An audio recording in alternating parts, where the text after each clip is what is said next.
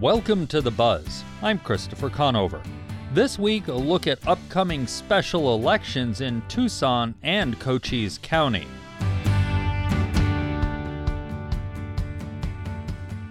Some registered voters in southern Arizona will soon be getting a ballot in the mail. 2 municipalities will hold special elections next month. In Tucson, voters will decide whether to renew Tucson Electric Power's agreement to use city-owned easements for another 25 years, while also adding a fee to fund efforts towards a large power line project running through central Tucson, and also put money in the coffers of the city's climate initiative. Proposition 412 has endorsements from Mayor Regina Romero and 4 of 6 city council members. Among the council members who have not taken a position on the matter is Ward 6's Steve Kozachik. We're going to go ahead and get started. His office was the site of an information session. Sort of how the way it'll work is that Joe will introduce his team and then go through a presentation. Then we'll do a Q&A at the end. While some in the in-person crowd were there to learn and speak with TEP's representatives, many were skeptics. The Buzz producer Zach Ziegler and production assistant Phil Howard attended the meeting and spoke with people afterward. Among them was Jonathan Salvatierra. As a retired railroader, I had some influence in understanding some of the energy needs of the city and how they were manifest by the use of coal, first of all, about 20 years ago, when TEP was burning that at their Irvington plant. And somewhere after my retirement, around 2000, I got involved with the Park Euclid Superfund hazmat site, Mission Linen. The agreement itself seems so rushed that it was really uncomfortable to me to see certain elements of it under cost-benefit analysis that could be separated entirely, because that's infrastructure. And the public is very interested in that. But TEP, I don't think, has that very high on its agenda.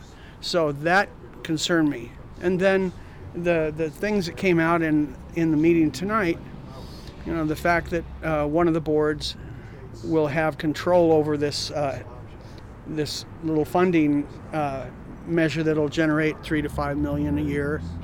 Joe Sillens is active with a variety of local environmental causes, including the Tucson Climate Coalition. I've been following the Climate Action Plan and also the franchise agreement renewal with TEP recently, and I've kind of been startled by the suddenness of the agreement kind of coming to a vote.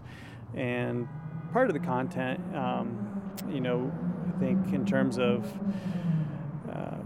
the uncertainties related to climate change and everything, and the need for drastic action now on climate.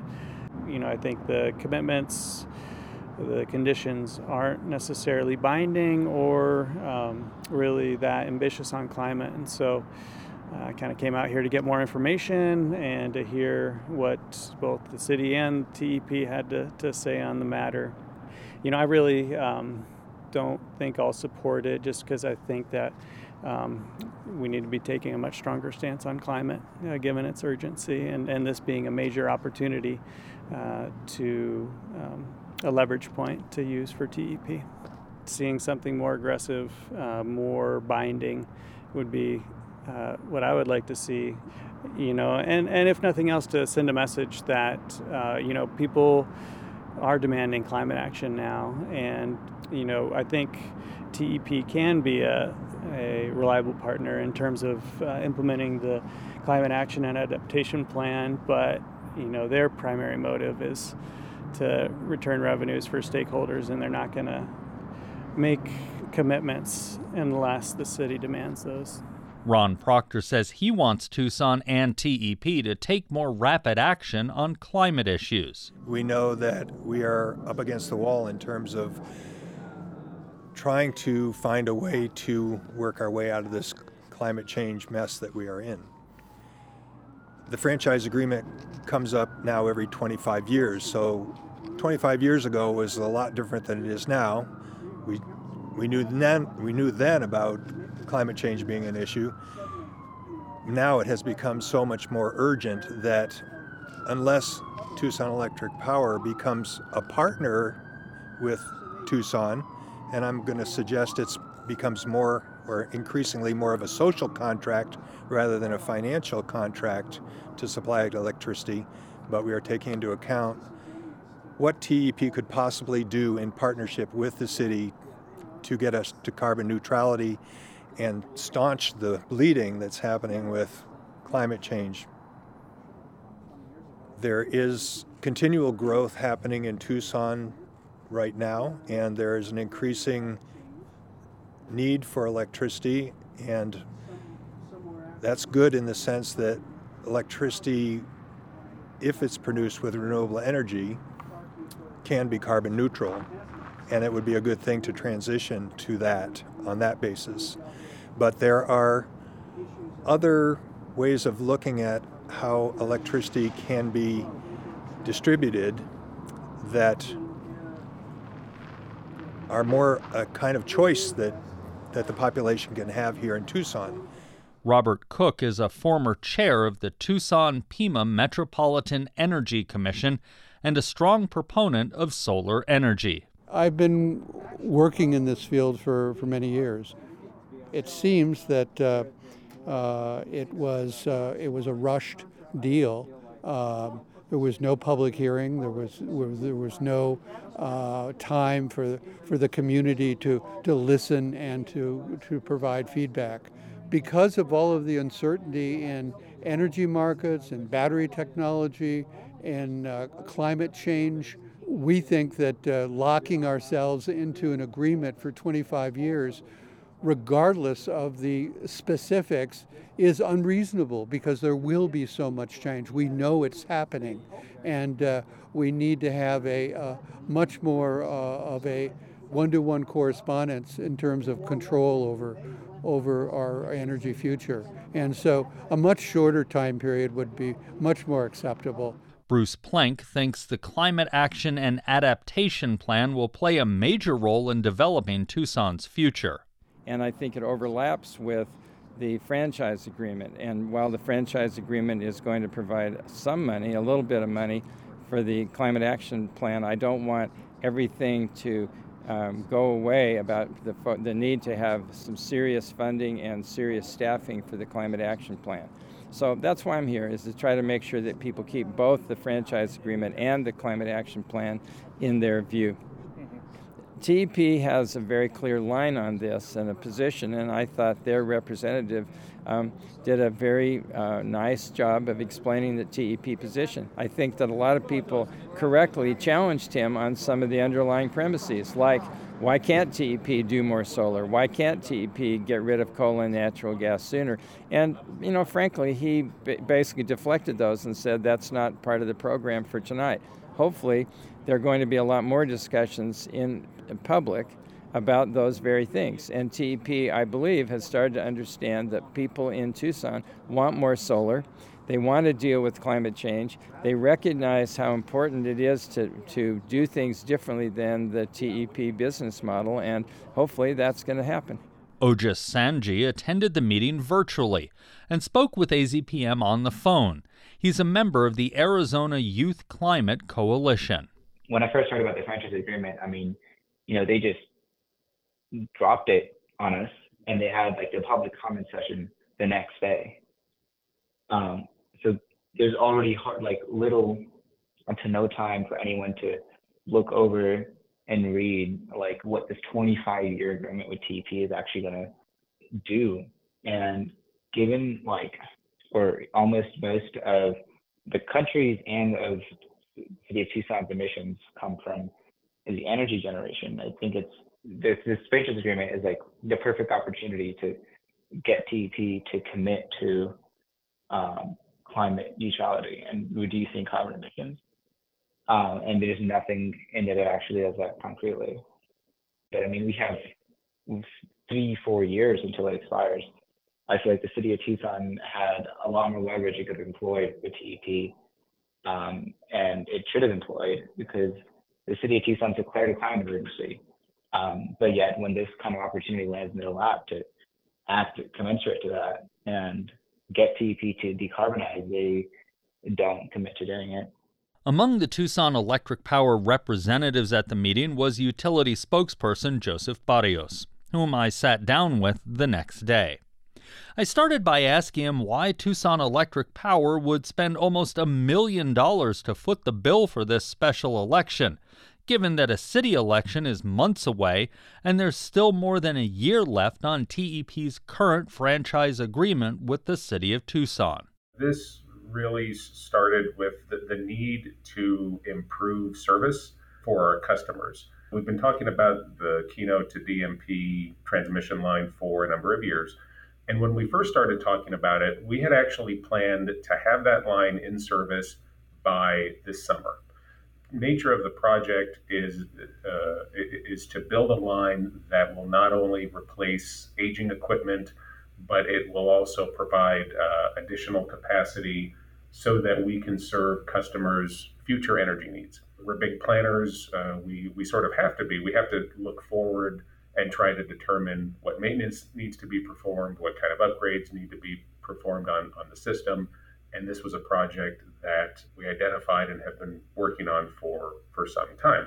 The need to upgrade our infrastructure, that still holds true. So throughout this process, there's been some, I don't know if urgency is the exact word, but there certainly is a need for us to continue upgrading our facilities. Given the concerns from neighbors and other stakeholders about what the line would look like, talking with city officials, incorporating that into a new franchise agreement seemed like a good solution to address the concerns of everyone involved. The 25-year nature of this franchise agreement, some people may say, wow, that's a really long time. It sounds like in some ways you're saying, actually 25 years with the speed things change is not that long at all. And that's fair. I mean, when we build our systems, when we invest in our local energy grid, we do so with a mind toward building it to serve customers for a long time and through sometimes some pretty tough conditions. I mean, if you even have a basic appreciation for what our system looks like, it runs throughout town. We have poles and wires and substations with transformers and other equipment inside of them. We really need to build that infrastructure to withstand the elements, to be able to serve customers through the winter, through the summer when energy demand is high and everyone is running their air conditioning systems. So, the point being, when we build our equipment, we build it to last. And so having a franchise agreement that extends 25 years, it provides some stability and, knowing that we can continue to maintain our system. Because if we install some poles or wires or other equipment, it may last 25 years and even longer than that. This new agreement adds what's called a community resilience fee of 0.75% to a customer's current bill. That money for the first decade of the agreement is supposed to cover upgrades and line burial projects like we were talking about. Some people have said, gee, I'd really rather see that money go towards climate resiliency first. How do you answer them? For starters, I think it's important for customers to know that we are pursuing our own plans to provide cleaner energy to customers. We have this goal to provide 70% of our community's power from renewable resources by 2035. And that will result in a 80% reduction in carbon emissions. Today, at the end of 2022, about 25% of the energy delivered to customers came from both wind and solar resources. That's both rooftop systems that customers own, but then also that's the energy that comes from the wind and solar facilities that we maintain. We're working to get there as fast as we can. So we are pursuing our own plans. This new franchise agreement and the new community resilience fee, it would provide a funding resource for the city's climate adaptation and action plan. So we've heard those concerns, but I think it's important to remember that while we are pursuing our renewable energy goals. If approved, this agreement would support the city's efforts to achieve its own sustainability goals. And, really, we're working toward the same thing, more clean energy for our community, and for our part, for TEP's part, to do so while maintaining reliable service. When you talk about those renewable goals and at the same time upgrades and things like that, rooftop solar becoming more and more popular, do you all have to upgrade infrastructure down to even transmission lines to handle more and more rooftop solar basically going the other way during the peak of the sun hours? There are circumstances where we may need to adjust our equipment to accommodate the needs of customers that are installing rooftop solar. So there are circumstances where that occurs. Last year was a record year for rooftop solar installations, which is great because we know that's something our customers support and they invest in when they can. From our perspective, we're continuing to work with them to bring more solar to our community. Most customers, even if they have a rooftop system, they don't have a battery system, at least not yet. We know that they continue to rely on us for reliable service. When a typical rooftop system generates the most energy, that's actually earlier in the day. Like most customers, during the summer, for example, they need the most energy a little later in the day, say 4, 5, 6 o'clock when temperatures are as hot as they're going to be. There's still a need for us to provide them with reliable service as well. So after the first decade of the franchise agreement, that community resilience fee can then either go for climate resiliency or burying more power lines. So 10 years down the road, who makes that decision? How does that decision get made? Those spending decisions will be made by a committee that'll include 2 representatives from the City of Tucson, 2 representatives from Tucson Electric Power, and then a 5th representative that both the city and TEP agree to. So knowing that voters have a mind of their own, we've talked about what a yes vote means. What does a no vote mean? If this fails at the ballot box, does that mean that TEP is out and the city has to start finding a new electrical provider? No, it doesn't. To be clear, we are hopeful that voters will approve the measure. It really would support maintaining reliable service for customers, particularly throughout the Midtown area, and it would support future energy needs, which are only growing. Having set new peak energy use records in both 2020 and 2021, the new line will support reliable service because it provides more capacity to serve customers. If it's not approved, we have identified pieces of equipment that serve customers throughout the Midtown area, down to poles and wires that are in poor condition and are in need of replacement. We would take steps to either replace or maintain equipment to maintain service. That still leaves us in a position where we would have to find some long-term solutions so that we could operate our energy grid at a higher capacity. When we look into the future, we have to anticipate energy needs going up. We expect that there could be greater energy demands due to electric vehicles, for example, and the available capacity from the system that is currently in place, the system that serves homes and businesses throughout the Midtown area, it doesn't have the capacity to meet those energy needs. So if it's not approved, will the lights turn off tomorrow? No. Is it going to present challenges for how we provide reliable service in the future? Well, it will, because we still need to look for some long-term solutions, and we will need to determine how are we going to meet those growing energy needs in the future. All right. Well, thanks for spending a little time with us. Thank you so much. Very much appreciated. And if customers are curious about what they're going to be voting on, we invite them to visit our website. That was Tucson Electric Power spokesperson Joseph Barrios. You're listening to The Buzz. I'm Christopher Conover. We're looking at upcoming special elections in southern Arizona this week. In Cochise County, voters will have a say over the creation of a new jail district that would add a half-cent sales tax for 25 years to fund an estimated $100 million facility, replacing an undersized and long outdated county jail. Summer Hom reports that as ballots hit voters' mailboxes across the county next week, residents and elected officials have plenty of opinions regarding the addition of a new sales tax levy to fund the project. The special election centers around the greater need of constructing a new county jail. The county's jail in Bisbee was built to last 20 years and hold 168 people. It is now double that age and has been modified to hold nearly double the inmates. Jail Commander Kenneth Bradshaw says that the facility's design was never up to date, even back in 1985 when it was built, and its infrastructure has created health and safety concerns for the staff and for the incarcerated. Like I said, our infrastructure is horrible. Last summer, we had to run our entire facility off of basically a big, long extension cord.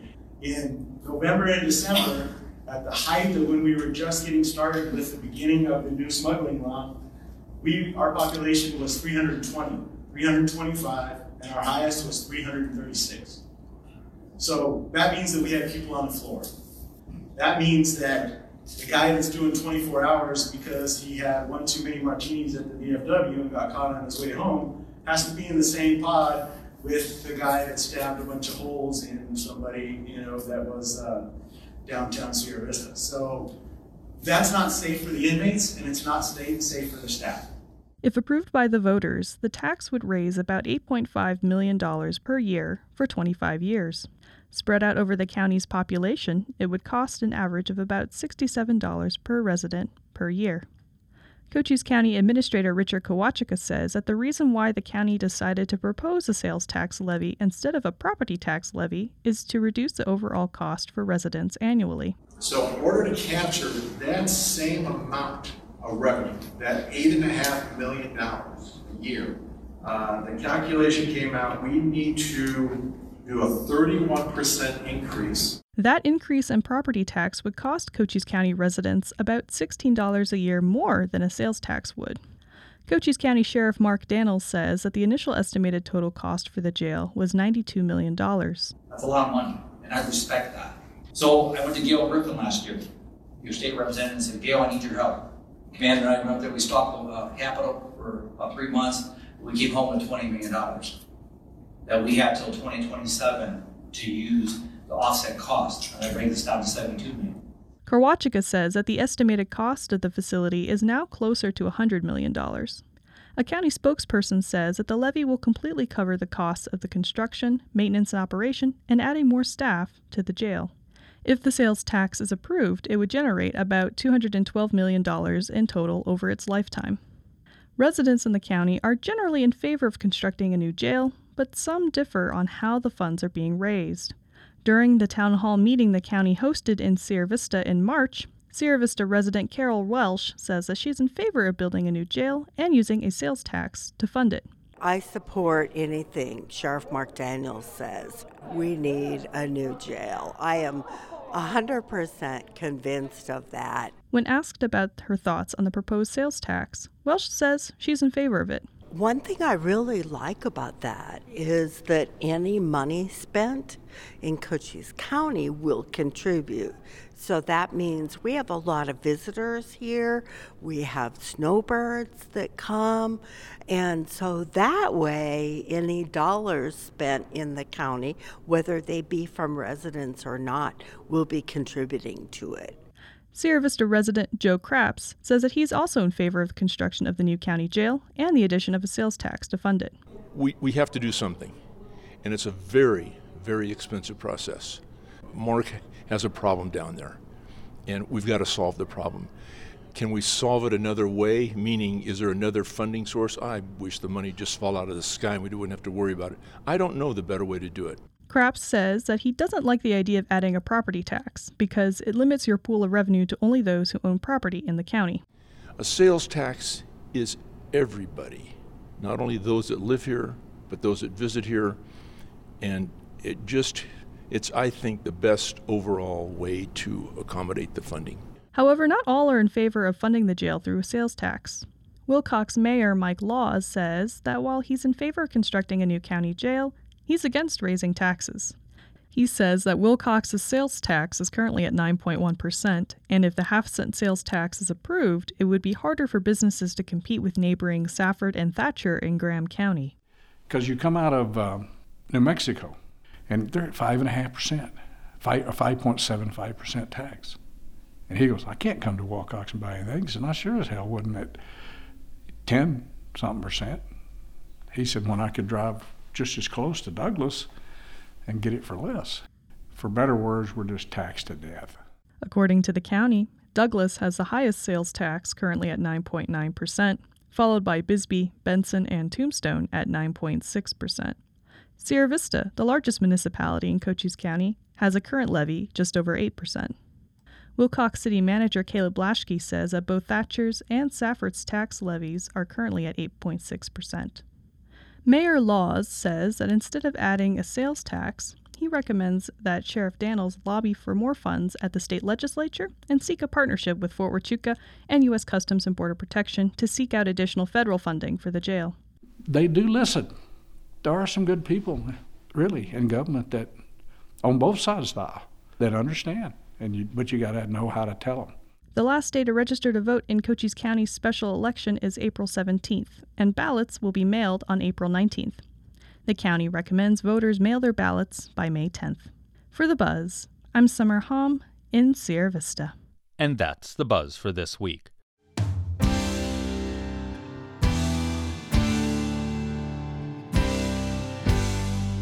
You can find all our episodes online at azpm.org and subscribe to our show wherever you get your podcasts. Just search for The Buzz Arizona.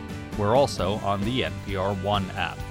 Zach Ziegler is our producer, and our production assistants are Phil Howard and Samantha Larned. Our music is by Enter the Haggis. I'm Christopher Conover. Thanks for listening.